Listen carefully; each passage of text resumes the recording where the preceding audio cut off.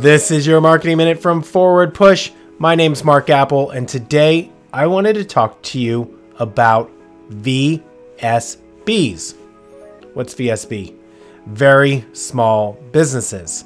And the reason I'm bringing this up is that, did you know that 90% of all verified profiles on Google My Business are from businesses that only have one location? They're actually considered very small businesses. And what I'm going to tell you next applies to VSBs, but it can also apply to your business as well if you're not a VSB. And they are 5 things that you can do to optimize your Google My Business profile so that it's working for you and not against you. Let's jump right in. The first thing, make sure your profile's complete.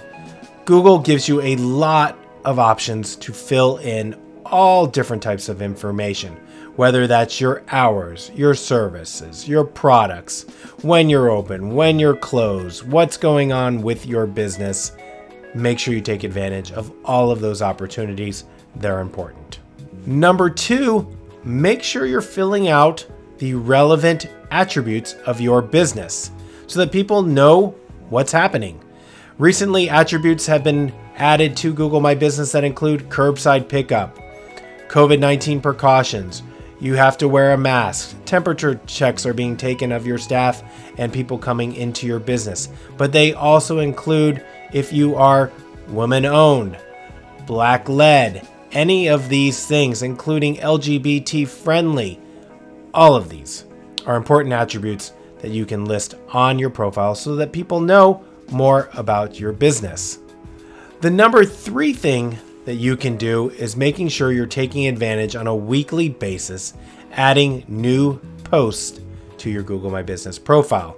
You can upload an image, you can put some text, you can have a link back to your own website, to a blog article. You can even have it that someone can call you. Every 7 days, these posts expire, so you do want to get in the weekly habit of making sure that you've got a fresh post up every week. Number 4, if you sell products, there's an opportunity to list all of your products on your Google My Business profile. If this is what you have, definitely take advantage of it. And number 5 is just remembering that you've got a Google My Business profile. So if something changes, you need to make sure that you've updated your profile. Changes can be like you're closed for Christmas. Make sure that it's noted on your Google My Business profile instead of having your regular hours listed on that day. Phone number changes, do the same thing. You add a new service or product, go ahead and make sure it's updated. Taking care of your Google My Business profile can be as important as making sure your website is accurate and updated as well. So there you go. 5 things that you can do to make sure that your Google My Business profile is working for you and not against you. My name's Mark Apple. This has been your Marketing Minute, an audio and video podcast from the marketing agency called Forward Push.